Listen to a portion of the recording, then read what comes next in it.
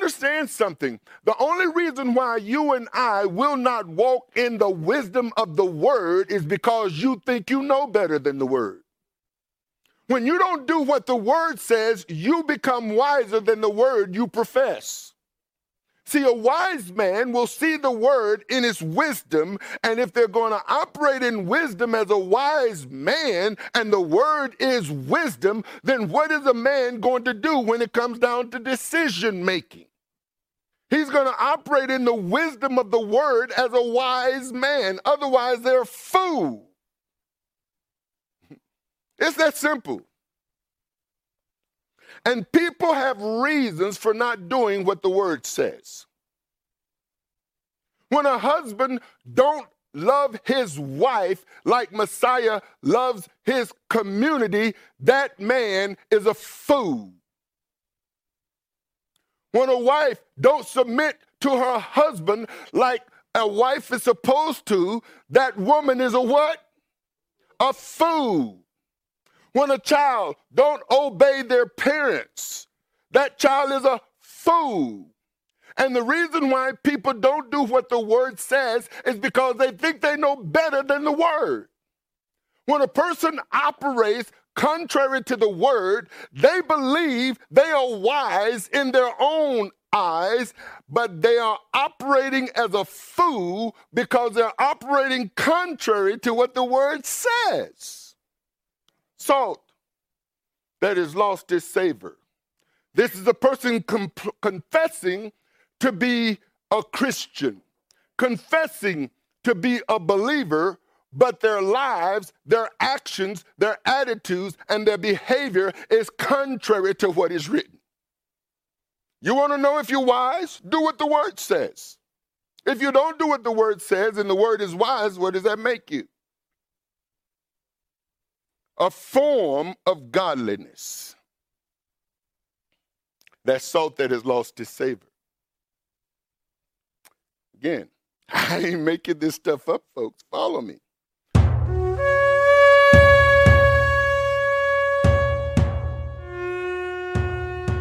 Shalom, saints, and welcome to our verse-by-verse study of the Gospel according to Matthew. I'm your host and teacher, Arthur Bailey. In this portion of Matthew, the Messiah continues his first public teaching. It is commonly known as the Beatitudes from the Sermon on the Mount. Yeshua's teaching transitions from the blessings to the expected role of his followers in the earth, their ethics, moral codes, and values that we are to live by, and how we are to conduct ourselves in the world. In this thought-provoking, life-changing study, Yeshua raises the standard and expectations of the life of the believer and articulates the similarity between the lives of the believers in comparison to his life as Savior of the world. The message title in this podcast is Salt, Light, and the Law. So, let's study.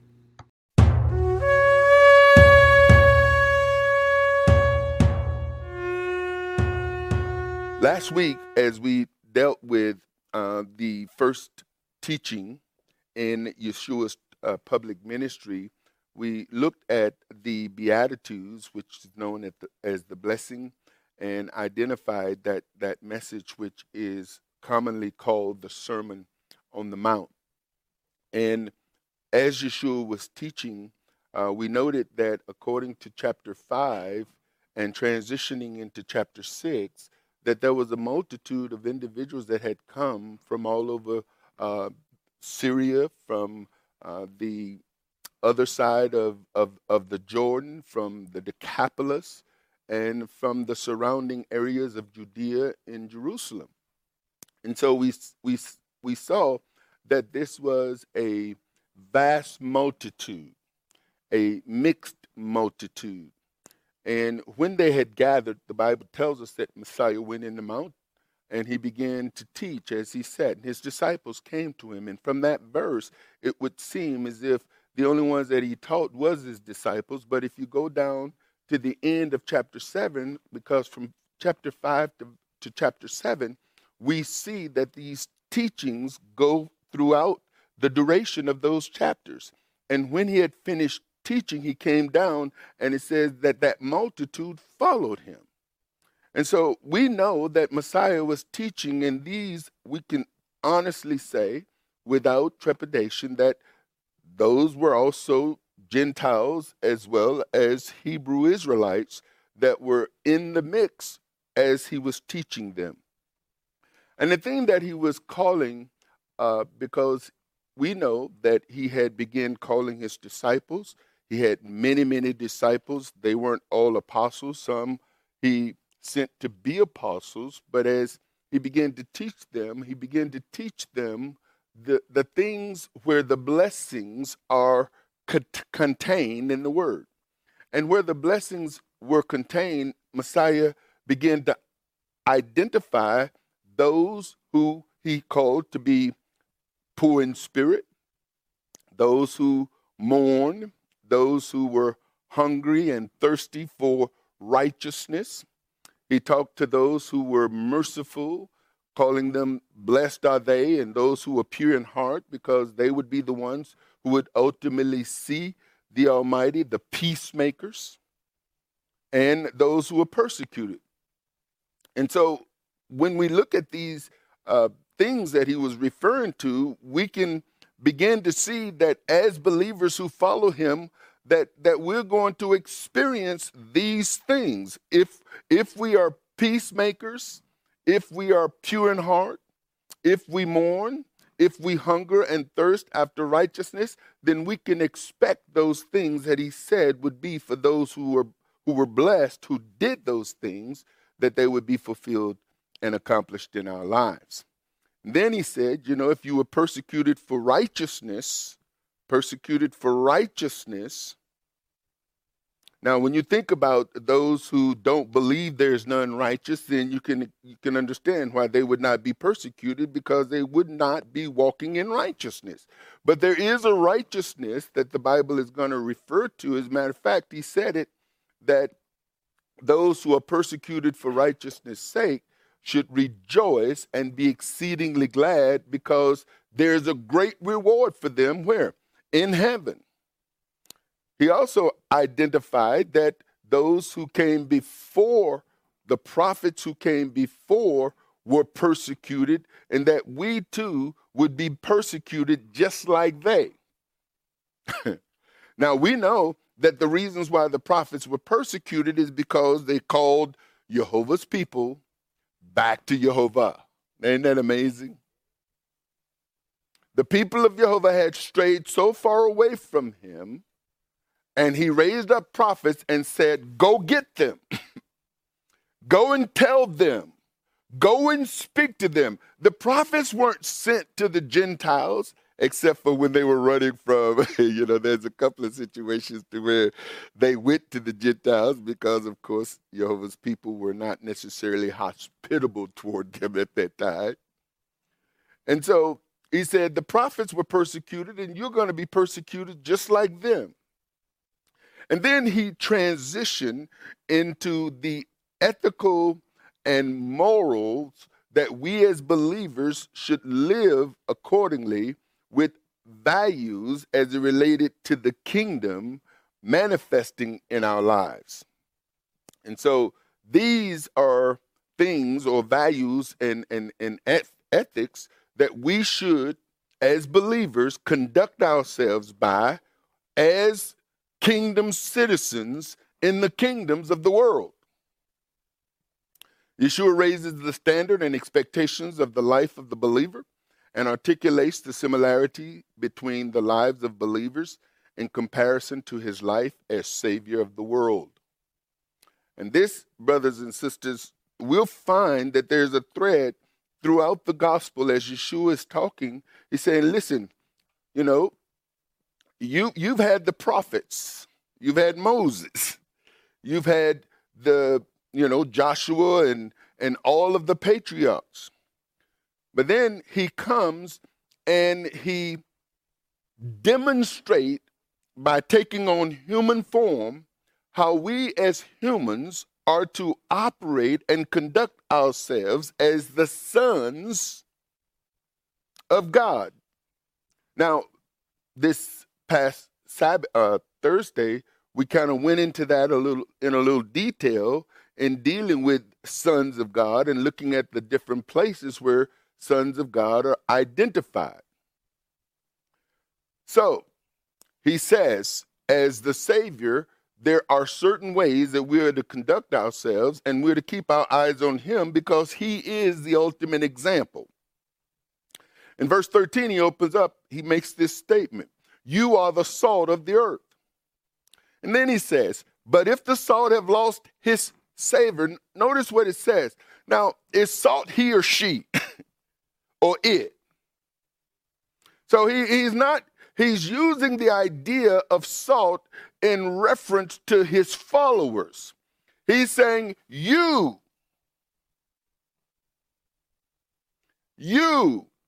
are the salt of the earth.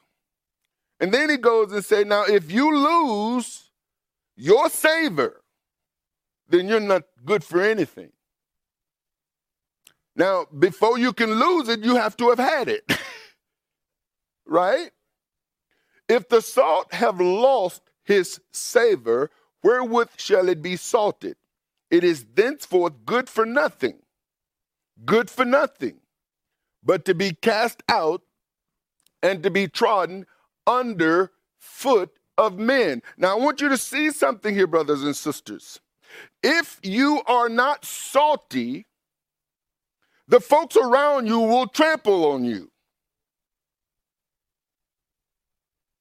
You're good for nothing. If you're trying to blend in, how many of you know salt don't blend in? You see, you can, if salt adds flavor, salt adds preserve. I mean, it preserves. It adds flavor, and it does something else, as we're going to see here in a moment. But if you have lost, if you've lost your flavor, if you've lost your savor, then guess what? The people around you that you're supposed to give some flavor to, the people that you're supposed to preserve, the people that you're supposed to save, the people that you're supposed to introduce to the Most High, the people that you're supposed to communicate his truths to as his representative, as his ambassador in the earth, they won't value you. In fact, they'll try to shut you down. They'll trample on you. You say something and they come out the woodworks at you. Try to shut you up. Go back to your church. Go back to your religion. Go back to wherever you came from. But don't come out here bringing that to us. We don't want to hear it. This is the way Jehovah's people did him. What makes you think they're going to do you any other way? His own people turned on him. What makes you think they're going to do to you? And so the only way you will continue to be the salt of the earth is you maintain your savor. And I'm going to show you what he's saying here. Salt here is which food is seasoned, sacrifices are sprinkled, those kinds of salient matters used to fertilize arable land. But then there's this other metaphoric response or identity or definition: wisdom and grace exhibited in speech. Wisdom and grace exhibited in speech. I want to make this connection for you. Anyone who had knowledge of the Torah knew of the importance of salt in the sacrifices. Leviticus 2:13 says, in every oblation of thy meat offering shalt thou season with salt. Neither shalt thou suffer the salt of the covenant of thy God to be lacking from the meat offerings. With all thine offerings thou shalt offer salt. So whatever was presented to the Almighty as a sacrifice was what? Salted. Get this. Salt was an ingredient in the incense that was placed in the altar or placed on the altar of incense and before the Ark of the Covenant. Now, those of you who see these furnishings, the altar of incense was right inside the curtain, and on the other side of the curtain was the Ark of the Covenant. Incense was taken off of the altar in coals and then taken on the inside once a year to the Ark of the Covenant to be burned during the sacrifice of Yom Kippur. Exodus 30:35 says, and thou shalt make it a perfume, a confection, after the art of the apothecary, tempered together, pure and holy. Now, that doesn't give us the insight, but if you look at this particular verse in other versions of the Bible, you'll read, like in the American Standard or New American Standard Version, with it you shall make incense, a perfume, a work of a perfumer, salted, pure and holy. And so one of the ingredients of the incense that burned day and night in the presence of the Almighty was salt. Salt was an ingredient in the incense placed before the Ark of the Covenant on Yom Kippur, Leviticus 16:12. And he shall take a censer full of burning coals of fire from off the altar before the Lord, and his hands full of sweet incense, beaten small, and bring it within the veil. And he shall put the incense upon the fire, upon the Lord, before the Lord, that the cloud of the incense may cover the mercy seat that is upon the testimony, that he die not. So now we see the very incense that was on the altar, that one of the ingredients was salt, was taken inside the Holy of Holies and placed during the sacrifice of Yom Kippur.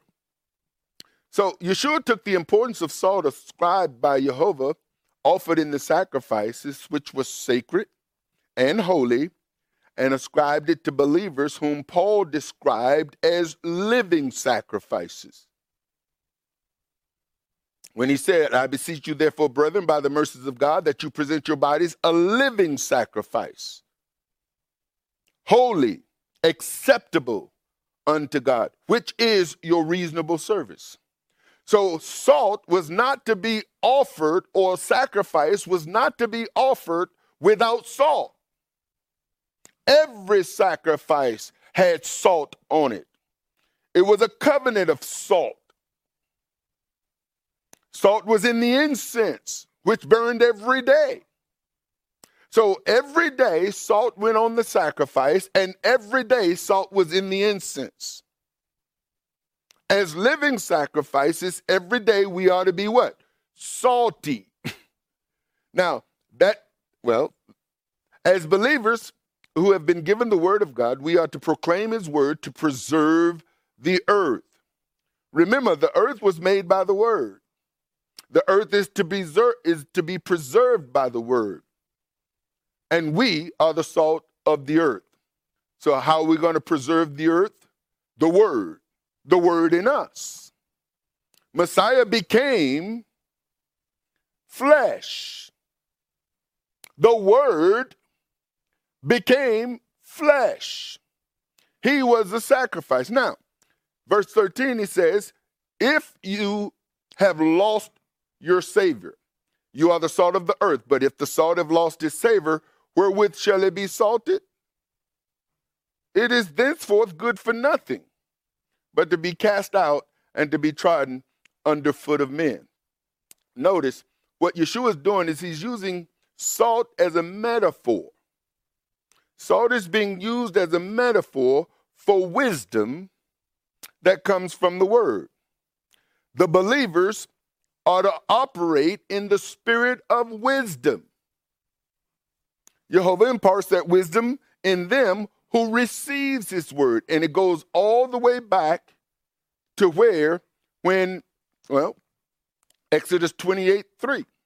When it came down to establishing the priests, Father spoke to Moses concerning them that were responsible for the priest's garment.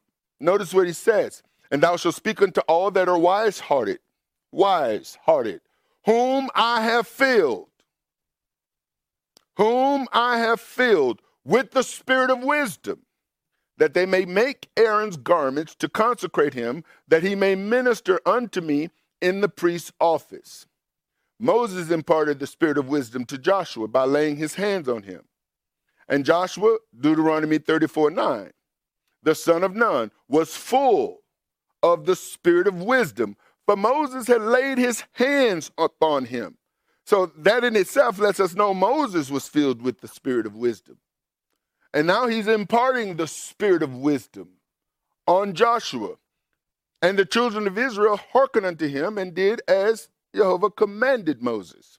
Yeshua, Isaiah 11:2 tells us, and the Spirit of the Lord shall rest upon him, the spirit of wisdom and understanding, the spirit of counsel and might, the spirit of knowledge and of the fear of Jehovah.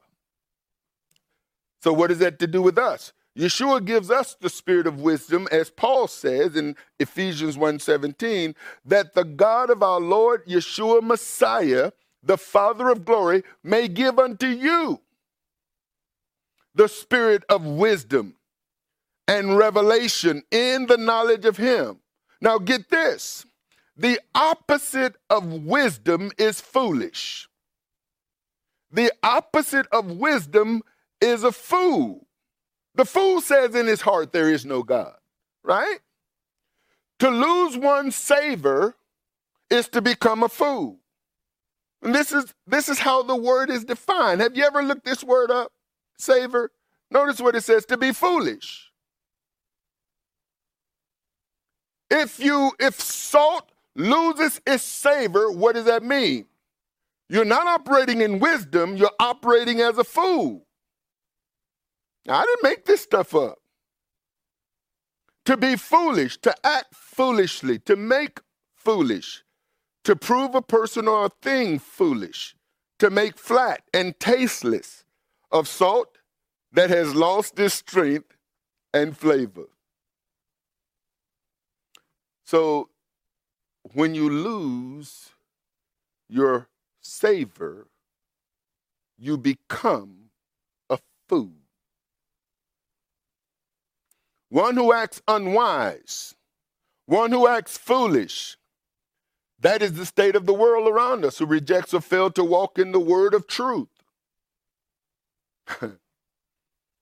This is what Romans, now this word savor, I'm going to make the connection here, because this word savor is the word for foolish.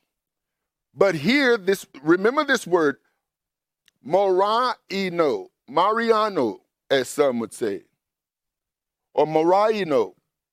Now notice, in Romans 1:21 it says, because that when they knew God, they glorified him not as God, neither were thankful, but became vain in their imaginations, and their foolish heart was darkened. Professing themselves to be wise, they became fools. When the word of Jehovah came to the people, understand something. The only reason why you and I will not walk in the wisdom of the word is because you think you know better than the word. When you don't do what the word says, you become wiser than the word you profess. See, a wise man will see the word in its wisdom, and if they're going to operate in wisdom as a wise man, and the word is wisdom, then what is a man going to do when it comes down to decision making? He's going to operate in the wisdom of the word as a wise man. Otherwise, they're a fool. It's that simple. And people have reasons for not doing what the word says. When a husband don't love his wife like Messiah loves his community, that man is a fool. When a wife don't submit to her husband like a wife is supposed to, that woman is a what? A fool. When a child don't obey their parents, that child is a fool. And the reason why people don't do what the word says is because they think they know better than the word. When a person operates contrary to the word, they believe they are wise in their own eyes, but they are operating as a fool because they're operating contrary to what the word says. Salt that has lost its savor. This is a person confessing to be a Christian, confessing to be a believer, but their lives, their actions, their attitudes, and their behavior is contrary to what is written. You want to know if you're wise? Do what the word says. If you don't do what the word says and the word is wise, what does that make you? A form of godliness. That salt that has lost its savor. Again, I ain't making this stuff up, folks. Follow me. That word fool is the same word for savor. Look it up. It's the same word. See here? Fools, mo, ra, eno. Right? Same word. Look it up. You got a Bible dictionary, I hope, or concordance. 1 Corinthians 1:20. Where is the wise? Where is the scribe? Now notice, he's going to come later. Messiah is going to say, except your righteousness exceed the righteousness of the scribe and the Pharisee. Paul is writing, where is the wise? Where is the scribe? Where is the disputer of this world? Have not God made foolish the wisdom of this world? This word, foolish, same word. Fool, foolish, one who has lost savor. We're not here to just exist. We're here to conquer. We're here to take dominion. We're here to change the world. We're here to speak the word. Like when the Bible says Moses laid his hands on Joshua, when Joshua, now understand something. Moses and Aaron didn't enter into the kingdom they didn't enter into the kingdom of Israel, the land of Israel. They didn't. Joshua and Caleb did. Aaron didn't get to see it. Moses was taken to the mountaintop, was able to look in, but wasn't able to enter in. Why? Disobedience. They failed to glorify Jehovah at a moment when Jehovah said, glorify me. Do what I say. Said, speak to the rock? Nope. He hid it. Why? Because the people frustrated him. Saints, don't let the people around you frustrate you. Why? Because when you allow people to frustrate you, you act unbecoming of a saint. Your response to people who frustrate you enable you to move into your fleshly carnal self. And now, for that moment of carnality, you're acting like a fool.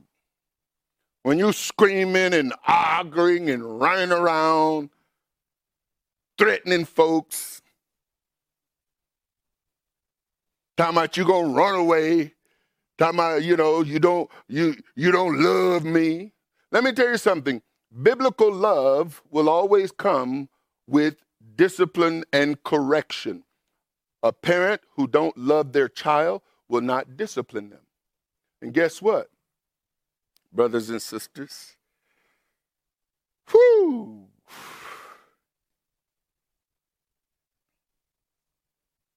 Husbands who don't give their wives the word, don't love them. Wives who don't give their husbands the word, don't love them. Parents who don't give their children the word, don't love them. Children who don't honor their parents who've given them the word, don't love them. The word corrects. The word chastens. The word is designed to get us to behave like we are supposed to behave if we want the blessings and the favor of the Most High. And you can't be mixing it. I'm going to show you why it's dangerous to do that. Colossians 4:5, walk in wisdom toward them that are without, redeeming the time. Notice this. let your speech be always with grace, seasoned with what? So what is Messiah saying? You are the salt. See, if you are the salt of the earth, then guess what? Your words, your speech is always going to be seasoned with what? Salt. The wisdom of the word.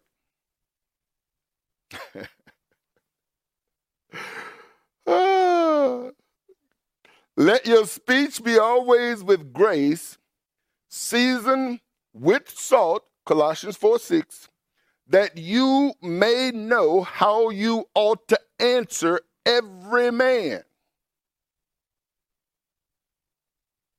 See, this is why you got to be slow to speak, slow to anger, slow to wrath,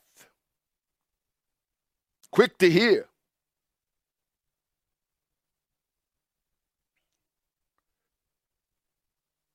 We have to identify and recognize. Let me tell you something. When two people have been together for a long period of time, it's easy to start taking that other person for granted. It's so easy. You become familiar. When you become familiar with one another, there's a tendency to deal with each other from a carnal, human, fleshly perspective. Let me tell you something. As believers, we're always supposed to deal with one another in accordance to the word. What if your husband is not acting according to what the word says? Does that give you a right to act contrary to what the word says? What if your wife is not acting the way the word says?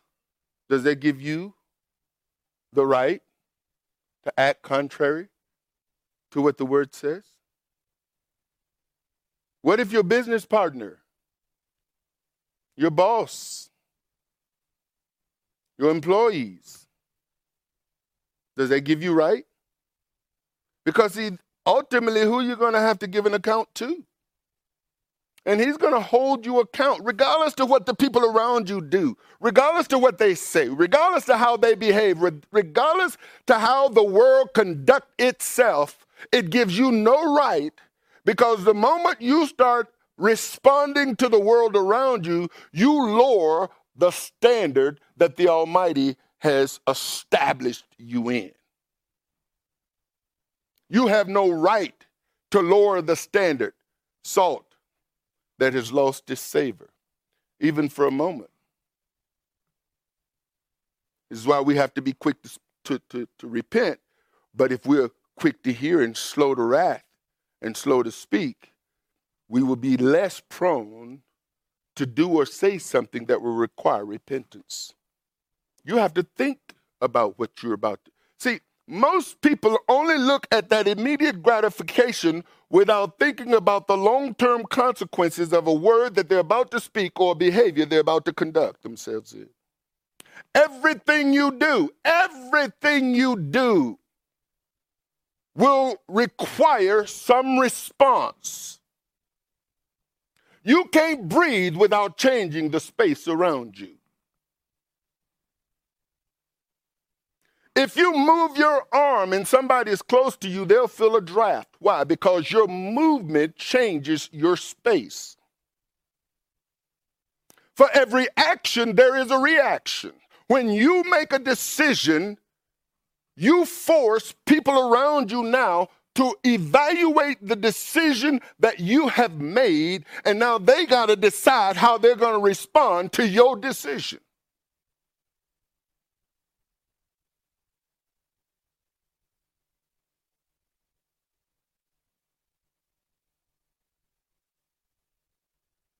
Upset with your wife, got children in the house, and you start arguing, guess what? You're affecting that space, those children. What are you teaching them? What are they hearing? What are they seeing? Are you teaching them how to be a man? Are you teaching them how to be a woman? Are you teaching them how to be a husband, how to be a wife? What are you teaching them? Because when you look at it, we become somewhat the spitting image of the folks who raised us. Why? Because we were born in sin and shapen in iniquity. We learn how to speak. It's amazing that because you're born in English, you don't speak Chinese. But if you were born in China,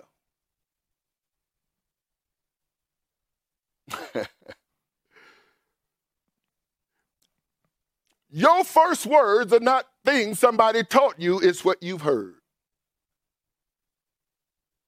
You formulate your own mouth to say, mama, daddy, dada, whatever it is.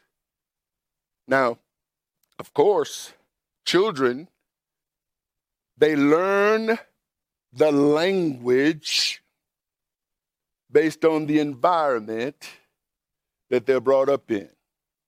In order to learn a language that is different than the environment that you were brought up in, you now have to do something intentional. Learning how to speak English comes natural to those who are raised up in an English-speaking home. Learning how to speak Swahili or China or whatever language, Russia, whatever language you learn how to speak, you learn how to speak that language simply from the environment you were raised up in. It's what shapes you. Your home environment shapes you.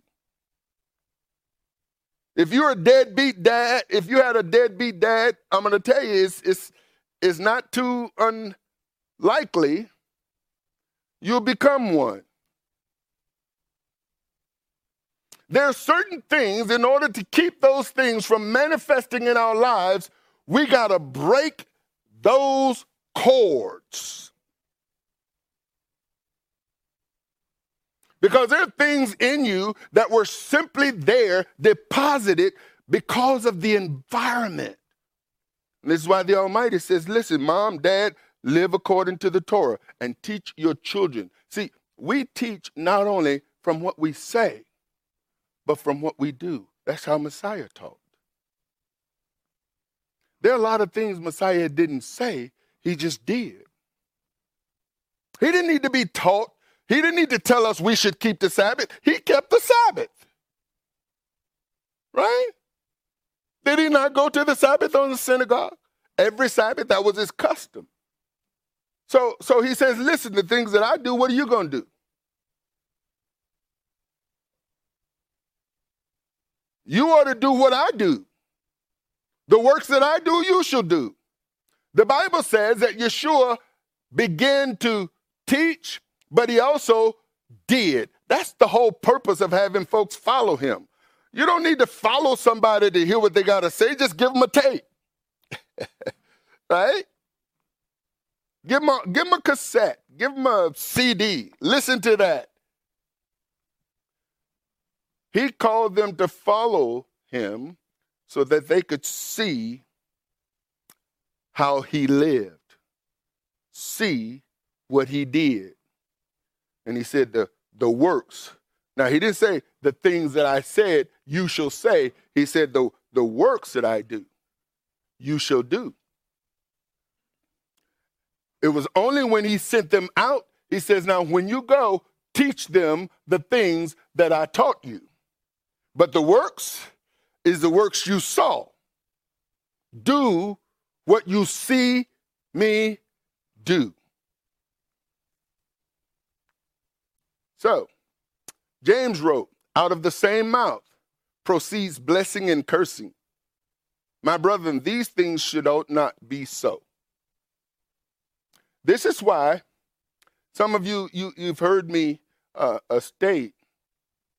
See, profanity, the root of profanity is profane. If somebody uses profanity, that indicates a profaneness within them. The responsibility of the priests and the prophets is to teach the people the difference between that which is holy and that which is profane. When people use profanity, it just shows you that you're in the presence of somebody who is profane. When we speak, we're not to speak. How many times do you see Yeshua using profanity? How can one who follow him then use profanity? Where does that come from? It didn't come from his teachings. It came from their shapen in the iniquity, the environment. And now you got folks who are trying to judge. Well, brother, that's just the way people talk now. Okay. So you just like the people. Nobody influenced me. Well, where'd you learn that from? Unless they learn it at home.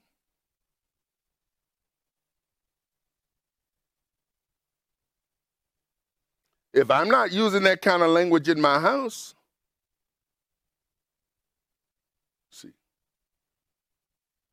then if my children are using it, it didn't come from me. I've taught before that, husbands and wives need to learn how to fight. You need to learn how to argue. There's nothing wrong with arguing. Arguing is an indication of a disagreement. But here's the thing. Wise people work through and resolve their disagreements. How? Through communication. If I don't understand you, then how can I agree with that? Help me understand what you're trying to say, bro, because I ain't getting it. Now, now I get it. You see. But if you don't know how to communicate, and if you can't get your wife or your child or your husband to understand what you're saying, how in the world are you going to minister to folks? Your first ministry is right there in that house. That's where your first ministry. And I'm going to, I was, this morning I was having this conversation in my head. And I was somehow on Paul's thorn in the flesh. And I was thinking about my thorns in the flesh. And the biggest thorn in my flesh has been my wife. And she would say the same thing about me. The person that gets on her nerve more than anybody is me. Guess who gets on my nerve more than anybody? She do. But I love that woman. I couldn't imagine not having her around getting on my nerves. As a matter of fact, when she ain't been around getting on my nerves, it's like I miss it. It's like, that's sick, isn't it? But do you know that there are people that Father has ascribed to get on your nerves? Wives can only go so far, but there are other people that He've assigned to cross your path to see if there's any cuss in you. Oh, and if it's there, they'll find it. They'll bring it out. They will push, shake, rattle, roll. And if it's there, it's going to find its way to the surface. And the sooner the better.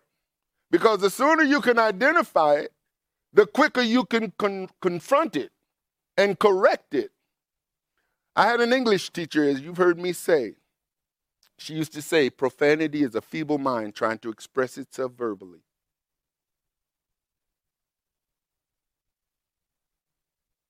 What it is.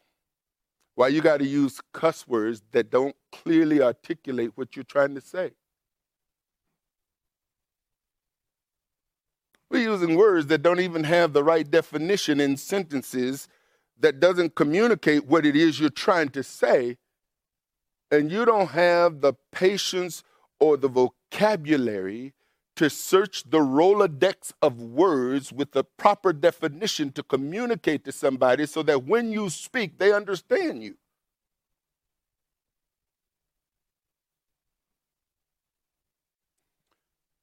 Out of the same mouth proceeded blessings and cursings. My brothers, these things ought not be so. Doth the fountain send forth at the same place sweet water and bitter? Can the fig tree, my brethren, bear olive berries, either a vine, figs? So can no fountain both yield salt water and fresh? Who is a wise man and endued with knowledge among you? Let him show out of a good conversation his works with meekness of wisdom. Now, in the season we're in, and here's the thing that is really that I've struggled with, and I struggle with this every year. You see, I don't have a problem with Christmas as long as the world is doing it. My problem is when church people, believers, try to bring Christmas and incorporate Jesus or Yeshua. It's like, what has Yeshua got to do with Christmas? Here's another thing. And if people really search their hearts, they will have to identify the fact. The reason why people want to celebrate the birth of Jesus Christ is because they want to celebrate their own birthday.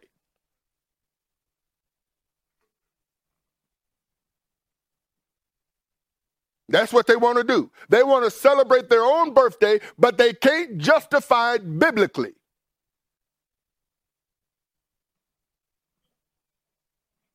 So if we can find Jesus' birthday and celebrate his birthday, then okay, it's okay. Let me tell you something. If the Almighty don't have a problem with dates, you know that. He tells us, he gives us precise dates. You know when the Sabbath day is, every seventh day. It's the seventh day. You know when Passover, the 14th of Eve. You know when first day of unleavened bread, the 15th. You know when the 21st. Why? Based on counting. You know when Pentecost is because you're going to count 50 days from first fruits. You know the seventh month, the first day is trumpets because the first day of the month is the new moon. You know 10 days from there is Yom Kippur, right? And you know from that point the 15th is Tabernacles. How come we don't know the day Jesus was born? I would say to you, if Father wanted you to know, he would have made it very clear, just like he has made clear all the dates he wants you to know.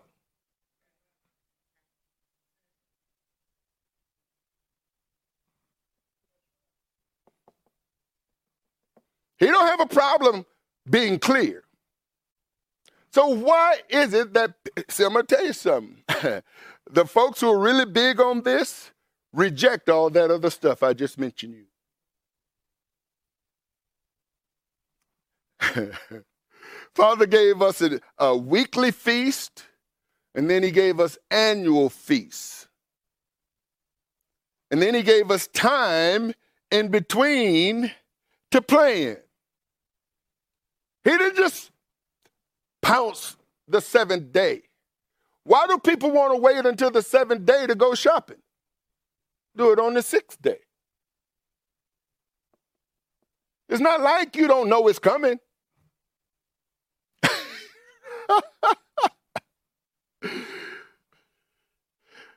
Oh my goodness. In this season, it's easy to recognize those who've lost their Savior. Those who go from just joking to being serious. This is one of the reasons why you won't hear me or see me doing a lot of joking and practical jesting and all of that stuff. Because here's the thing about especially children. If you're always joking and then you get serious, then how do they know?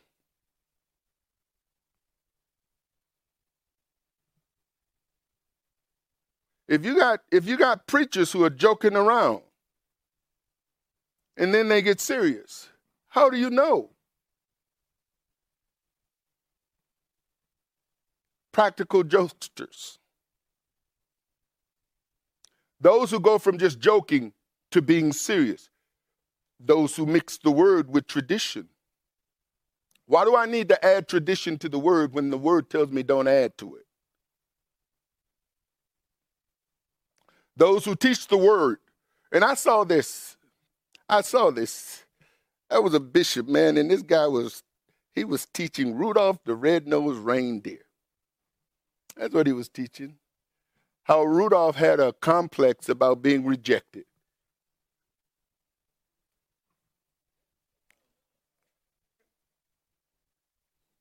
Oh, but when Santa Claus chose him, all of a sudden that rejection complex was no longer there. Now all the other reindeers loved him. It's like, really, Bishop? How did Jesus get in your sermon? And then watching churches with their Christmas trees, those who put Christmas decorations, and I did a word there. I changed Christ to Messiah, and I see it took Messiahmas, which makes no sense. See, Messiah mass. See, it don't even fit, do it? You got to put Christ there for it to fit. And this is why I don't consider myself a Christian. Because with Christian comes Christ. With Christ comes Christmas. With Christmas comes, with Christ comes Sunday. With Christ comes Easter. With Christ come all of the church stuff. Whereas with Messiah, who is the Savior, comes all the biblical stuff. See, when you move from Christ to Messiah, it's hard to fit church stuff in it. It's amazing how you get to the New Testament and you get this word called Christ, who's supposed to be in the Old Testament, but you can't find him. You can't find him. What do you find? You find the Anointed One. You find the Messiah, the Mashiach. That's who you find. And what you have in Greek Christianity is people taking the Hebrew definition and ascribing it to an English word. Doesn't matter what you say. You can't do that. That's a violation of language. Now, you'll find those who got their decorations, and this is the one that really gets me, is parents teaching their children about Santa Claus. And some even going as far as say Santa Claus is real. You tell me, Mama, Santa Claus is real and Jesus is real too. Right?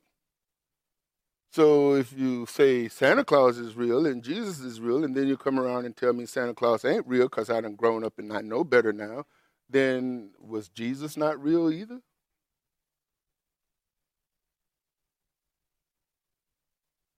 Those who tell their children Santa Claus is real while telling them that, Jesus saves. Those who tell their children it is a sin to lie while lying. Those who say things like Jesus is the reason for the season. You just connected Jesus to all that nonsense. How do you go from Jingle Bells to Silent Night? From Rudolph the Red-Nosed Reindeer to Oh Come Ye All Ye Faithful. I was listening to the radio yesterday. Where was it? Yesterday, yeah. I had to turn it off. I just couldn't take it. In between Jingle Bells and Silent Night and Come O Ye Faithful and Little Drummer Boy and, all this, it's like, it's such a mixture that is taking place among individuals. And then seeing preachers and pastors running around and choirs with their Santa Claus hats on and praise dancers, it's like, man, you guys are so confused here. No wonder the world around you is confused. Why do we have to try to blend in the world to win the world? Why do we have to do that? Wife, why did you marry that husband of yours? Because he was like everybody else?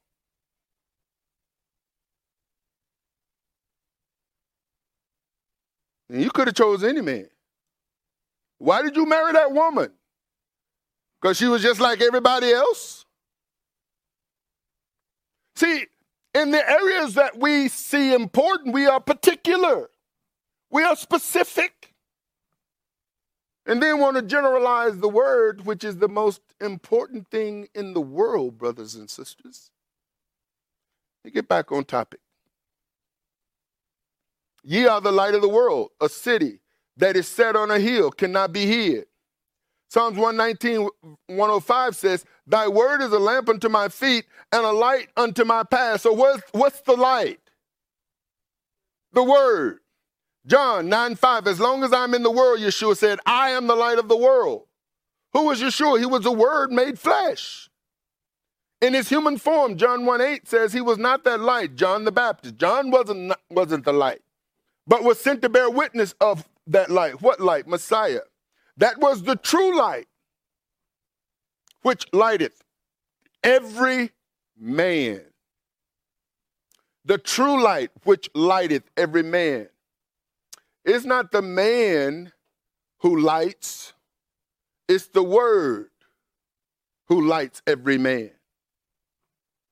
That word was the true light, which lighteth every man that cometh into the world. And the word was made flesh and dwelt among us. And we beheld his glory, the glory as of the only begotten of the Father, full of grace and truth. That's that Shekinah, brothers and sisters. That's that bright, that's that light, which the word is, that is a lamp and a light. It guides. It helps us to understand what truth is and distinguish it from that which is not truth. Yeshua's hidden heavenly name. Now, we've pointed this out before, but we'll point it out again. People call him Yeshua. People call him Jesus. How many of you know? That was the name, Yeshua was the name Father told his mama to give him as a child. But what was his heavenly name? Revelation 19:11, and I saw heaven open, and behold a white horse, and he that sat upon him was called Faithful and True. And in righteousness he doth judge and make war. His eyes were as a flame of fire, and on his head were many crowns. And he had a name written that no man knew but he himself. So the entire time Yeshua was on the earth with his disciples, nobody knew his name. He's the only one who knew his name. You got people arguing, well, is it Yeshua? Well, is it Jesus? Well, there's no greater name than that name. Well, what was his name? According to heaven, and he was clothed with a vesture dipped in blood, and his name is called the Word of God. You want to know what his true name is? You can argue over Yeshua, Yahshua, Yahashua. You can argue over all of that if you want to. But his true name is the Word. By no other name shall a man be saved. The Word is what's going to save us. It's not the name you call him. It's who he is. The Word of God. The Word became flesh. The Word which was with him from the beginning. The Word that is the Alpha and the Omega, the beginning and the end and everything in between. So what are we to proclaim? You're out here arguing about what his name is. Well, you know, what you focus on is the Word. Tell people what the words say. I'm going to tell you something. You know, here's the thing I couldn't understand. All the time I was growing up in church, and all the time I was in church. Because in the Baptist tradition, you know, the gospel of the kingdom is the death, burial, resurrection of Jesus Christ. So every sermon, you have an altar call and invite people to accept Jesus in their heart.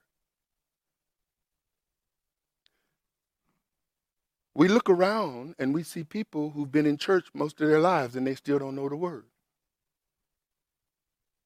They don't know it. They're operating like worldly people. Oh yeah, they're holy on Sunday, but they will cuss you out. They will cuss you out. Oh, you say the wrong thing. And don't start talking about Christmas. What do you mean Christmas ain't the birthday of Jesus? You better get out of here. It's like, really? With all this time you've been in church and you don't know that, mama? Daddy, come on now. Y'all know December 20th. You know that's not his birthday. How can you do that? Well, it's the day we chose. And who told you to choose a day to begin with? Who gave you that instruction? Where is that written that we have to celebrate his birthday? Where is that written at? That's why you don't know when it is. Some say it's Hanukkah. He was born on Hanukkah. Some say he was born on Passover. Some say he was born on trumpets. Some say he was born on tabernacles. If you're on the internet, you'll see all that. Well, when was he born? In the church talking about December 25th, but we know that ain't his birthday. Then why are you celebrating that day? Why you got to do that? Well, we just need to celebrate his birthday. Why? Because we like celebrating birthdays? And where is that at?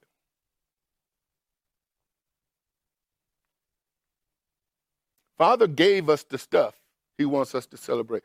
Isn't it amazing? You find one birthday in the Old Testament by a heathen. Now, the Bible tells us clearly, do not practice the way of the heathen. You see, people want to argue about Christians celebrating Christmas as paganism when celebrating birthdays is pagan. Oh, it's quiet in here now. Oh, it's just as pagan as Christmas.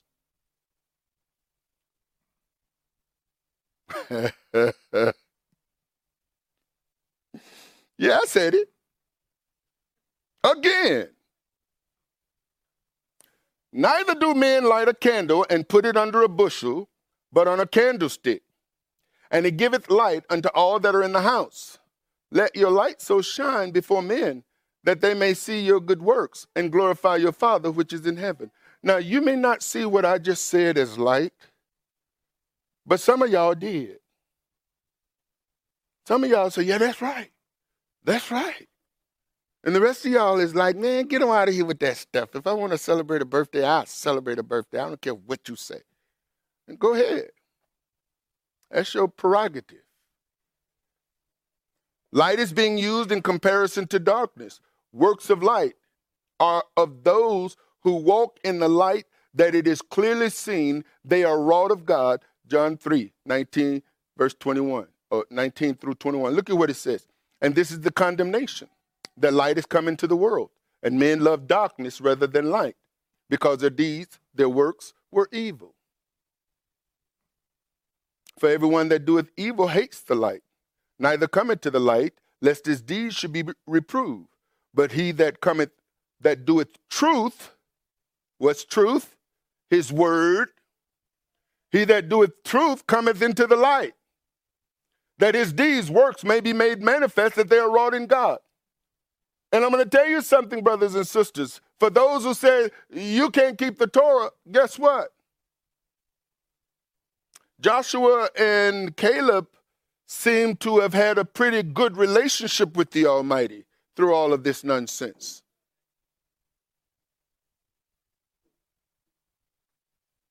The people who decided they weren't going to mix what they heard with faith. Let me tell you something. The Torah, apart from faith, cannot be pleasing to the Almighty. If you're keeping the letter of the law and you don't understand the spirit of the law, see, the spirit of the law is love. Why? Because God loved the world.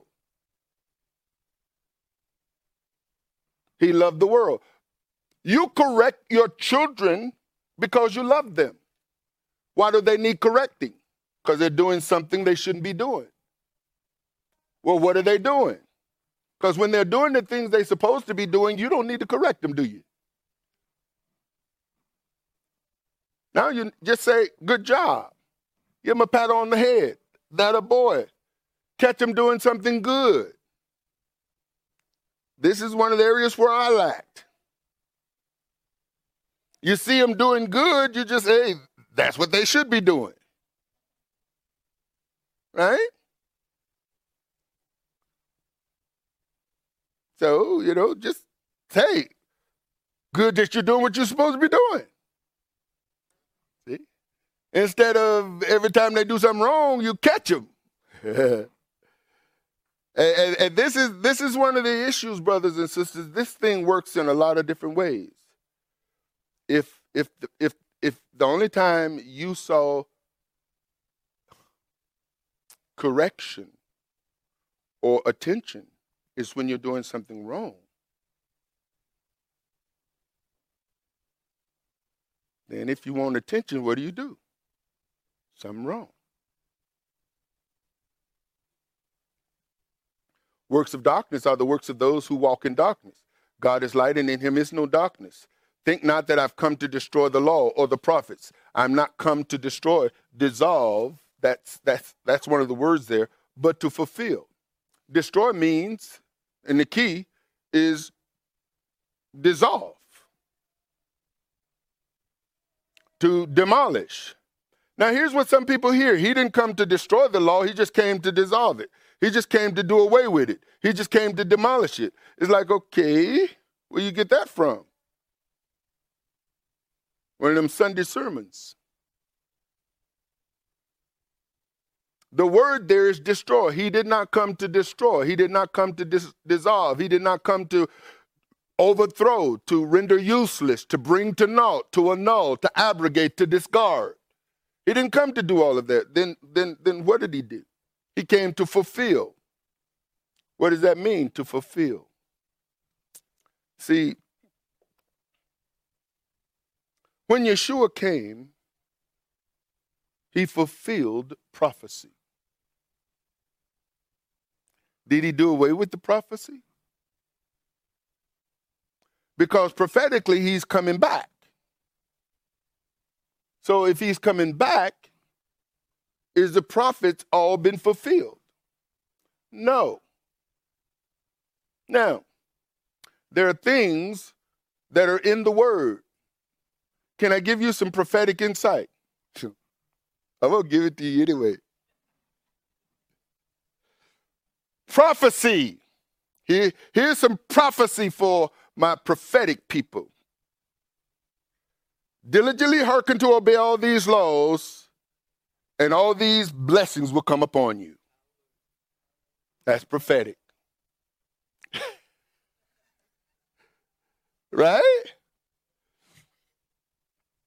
If you disobey all these commandments that I'm giving you today, then all these curses will come upon you in abundance. That's prophetic. Now look at your life. What's being fulfilled? Blessings or curses? That's all you got to look at your life. Are you lacking? Are you hurting? Are you sick? Are you dealing with all kinds of diseases? Well, brother, now you're stepping out there too far. No, look in Deuteronomy 28, verses 15 and following, and see the stuff. Just look at that. You don't find that in Deuteronomy up until verse 14. You don't see none of that. Now, here's the thing. There are things that we've sown that we're reaping. But how many of you know healing, deliverance, wholeness is the children's bread? We did stuff out of ignorance. Many of us, because our parents didn't teach us. They taught us that Sunday stuff. They taught us all that stuff we learned in church and Christ and all that stuff. And now that our eyes have been opened and we're starting to see, what we see is that a lot of things we we learn and practice open the door for the enemy to bring stuff in that shouldn't have been amongst us. Now the key is, how do we get it out? Prophetically, diligently hearken to obey the commandments. You want the blessing. See, and here's the futility of religion. Religion wants the blessings without the obedience to the commandments that brings the blessings. You can't have the blessings of the commandments without obeying the commandments.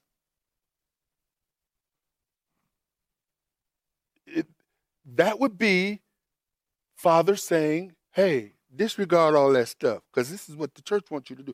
Disregard all that stuff. We're going to get you the blessings anyway. And you know how you get blessed? How you get really, really, really blessed? Can I tell you how to get really, really, really blessed? Give me a lot of money.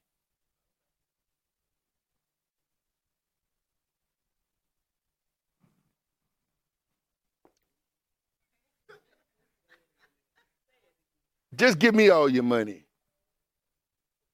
Now, people say, well, bro, I'll do it. Now, here's the folks that has been gnashing their teeth at me because of the stuff I'm saying. And there it is. He wants your money. Why are you upset? Now you're happy because you didn't heard it, right? See? I just called you out, dusted you. And everything that I said up until this point made a lot of people mad. How many of you know mad people don't give much? They really don't.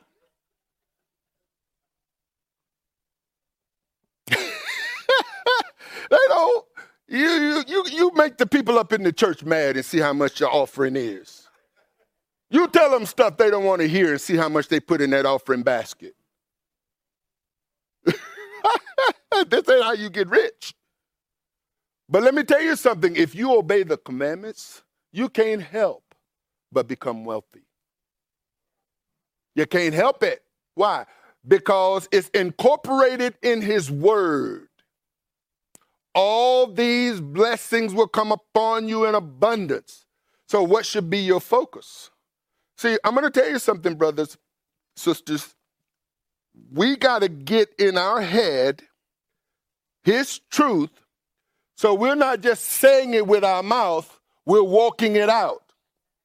See, when you start walking it out, guess what happens? Father says, okay, I need to prove myself to this person. His word does not return to him void. Now, remember when we did many years ago, True Biblical Prosperity, prosperity looks different for everybody. Everybody has a different understanding of what prosperity is. You say, well, are you a prosperity preacher?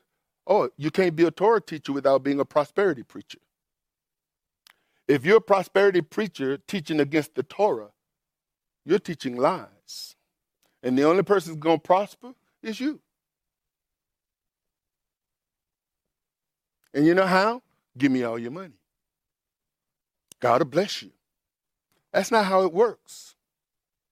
How it works is you obey his commands. And guess what? He starts lining stuff up in your life. He starts opening your eyes and showing you stuff. He starts leading you and guiding you. He starts making your enemies at peace with you. He starts causing folks in other countries to start looking for you. He starts finding folks who want to bless you. You just start walking in blessings.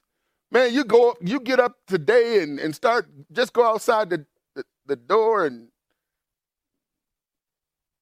folks just want to, man, bless you with a smile. Hey, how you doing? I want to buy you lunch. They'll pull over when you got a flat. They won't charge you for this or that. There's ways that the Almighty will get to you. Now, here's the thing. Don't look for the blessings. Look for him. Seek first his kingdom. And then all this other stuff. See, that's a New Testament promise. Seek first his kingdom. And what? His righteousness. Well, how do I seek for his righteousness? Oh, we about to get to it.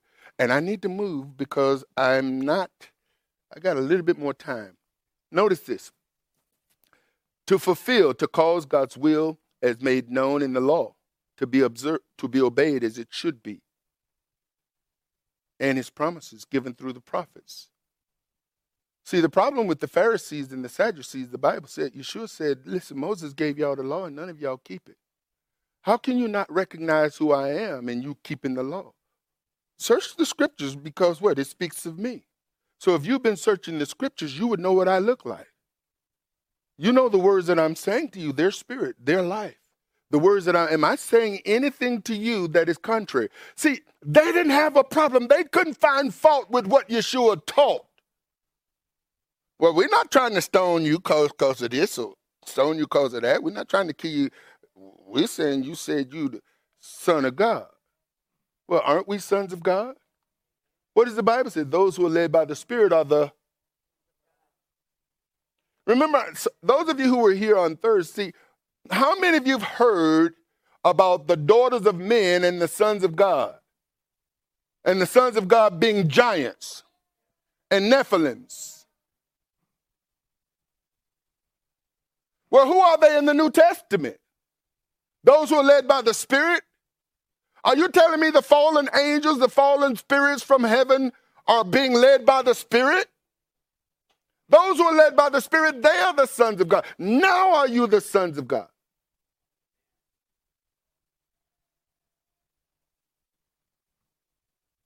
You follow what I'm saying? So most people can't hear them being a son of God because they have identified sons of God with giants and Nephilims and fallen spirits. And it's hard to embrace you being sons of God. And if you're sons of God, guess what? God is your Father. And if God is your Father, then guess what? He's big G. I'm little g. The Bible says, did I say you were sons? You are gods. You are gods. How can you be? See, if you are Moses ben Aaron, it's no problem for you to accept the fact that you are the son of Aaron, and therefore you can be like Aaron. If Aaron's got a business and you work in the business becomes yours because why? You are the heir. It's nothing for a son to believe they can grow up and be like their father. Can you imagine being like yours? Because understand, you got two. You got your earthly and you got your heavenly. Guess who Yeshua modeled himself after? Joseph? Joseph ain't even in the picture. I hope y'all getting this. Usage, to fulfill, feel, to full, to make full. Yeshua did not come to dissolve or do away with the law. He came to fulfill all that the law, the prophets, and the Psalms said about him. This is what Luke tells us. This is Yeshua saying. And beginning at Moses and all the prophets, he expounded unto them in all the scriptures the things concerning him. This was after the resurrection. Luke 24:44. And he said unto them, these are the words which I spoke unto you while I was yet with you, that all things must be fulfilled, which were written in the law of Moses and in the prophets and in the Psalms concerning me. Yeshua fulfilled those things that were concerning him, but there are still things concerning him that has not yet been fulfilled. And this is why he's going to say heaven and earth will pass away, or will not pass away before all those things are. For verily I say unto you, till heaven and earth pass, one jot or one tittle shall in no wise pass from the law, till all be fulfilled. All has not been fulfilled. The law was given from the mouth of God, whereby Jehovah's people were to live by. The prophets were sent by Jehovah to call his people back to the law of Jehovah. The law would not pass away until all things spoken of by the law and prophets were fulfilled. So he said, whoever therefore shall break one of the least of these commandments and teach men so shall be called the least in the kingdom and in the kingdom of heaven. But whosoever shall do and teach them, the same shall be called great in the kingdom of heaven. And that least there is smallest, least. It's a different than he says those who John the Baptist was the greatest prophet. That's micro. That's a different least. Not the same to be confused with this least, which is elikisto. And it means in size, in amount. The least of these, very small. Great means to be mega. The eternal form, great as it is used. For I say unto you that except your righteousness shall exceed the righteousness of the scribes and Pharisees, you shall in no case enter the kingdom of heaven. Now understand what he's saying.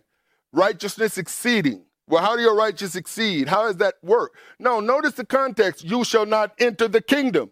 How do you enter in the kingdom? Faith. Faith in who? Messiah.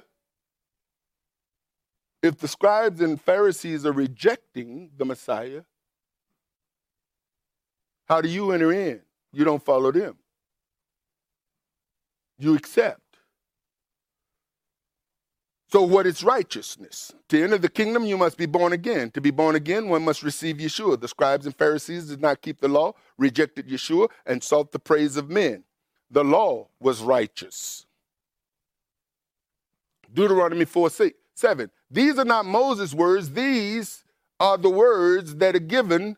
He says, for what nation is there so great who has God so nigh unto them as Jehovah our Elohim is in all things that we call upon him? And what nation is there so great that has statutes and judgments so righteous as all this law? Which I said before you today. The law is righteous, right? Those who lived according to the flesh could not walk in the righteousness of the law. And this is how Paul explains it, and we'll bring it to a close. For what the law could not do, in that it was weak through the flesh, God sending his own son in the likeness of sinful flesh, and for sin condemned sin in the flesh.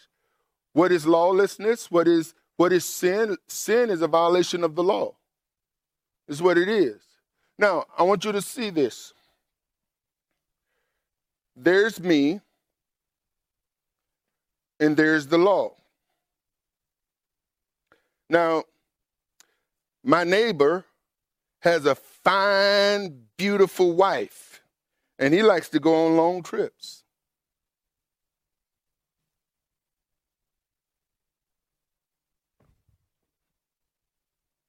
So now, that's what the law says, don't covet your neighbor's wife.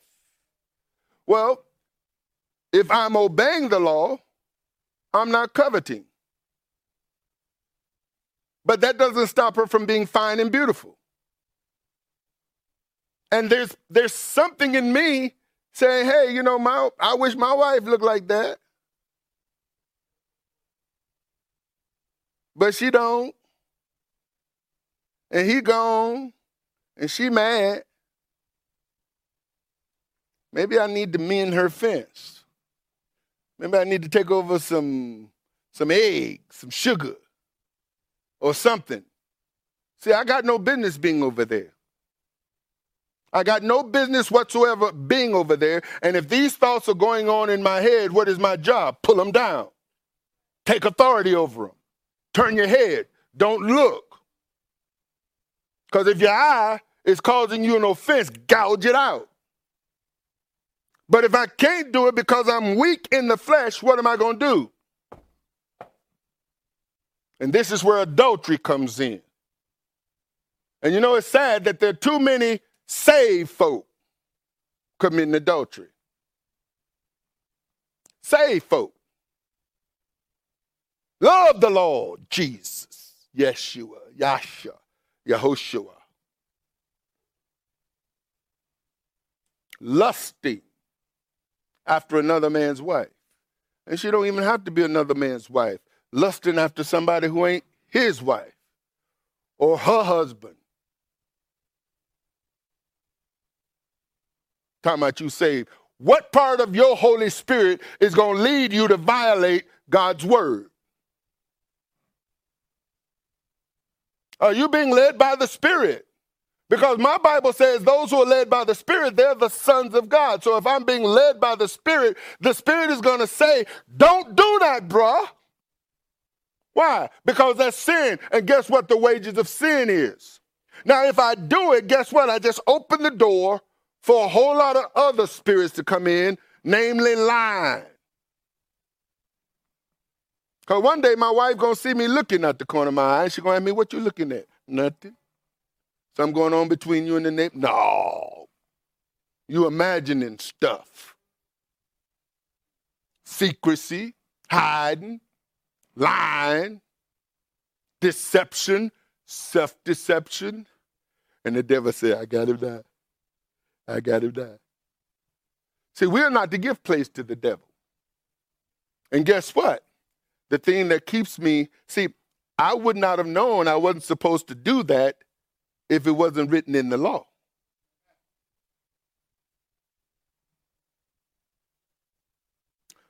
Most people know they're not supposed to have sex with animals. Most people. But everybody don't know that. It's not written in the New Testament, don't do that. And there are people who want to argue about eating pig, but they won't eat skunk.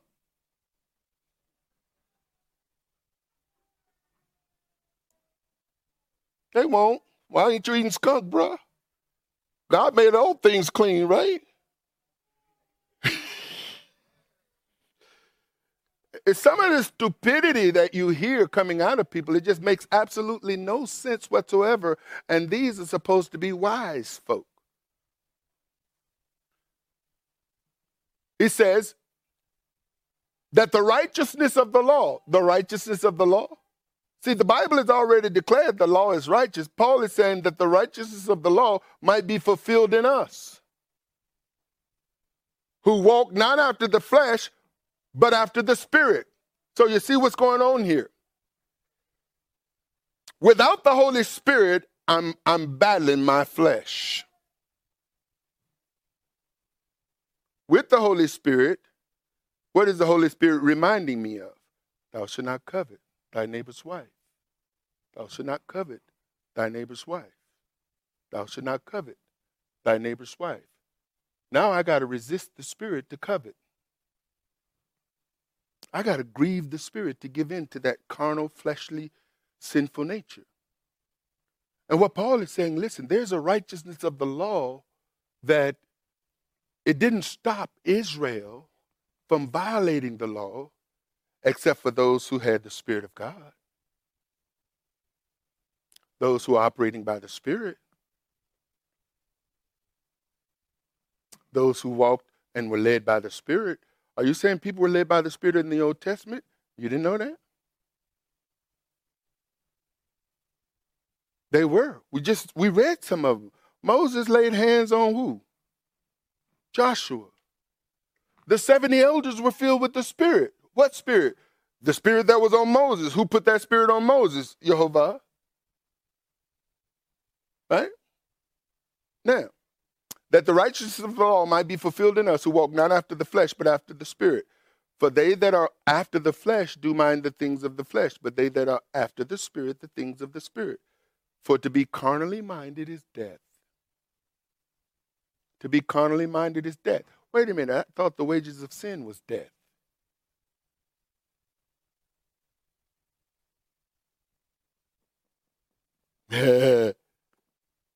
See, those who are carnal are not operating by the Spirit.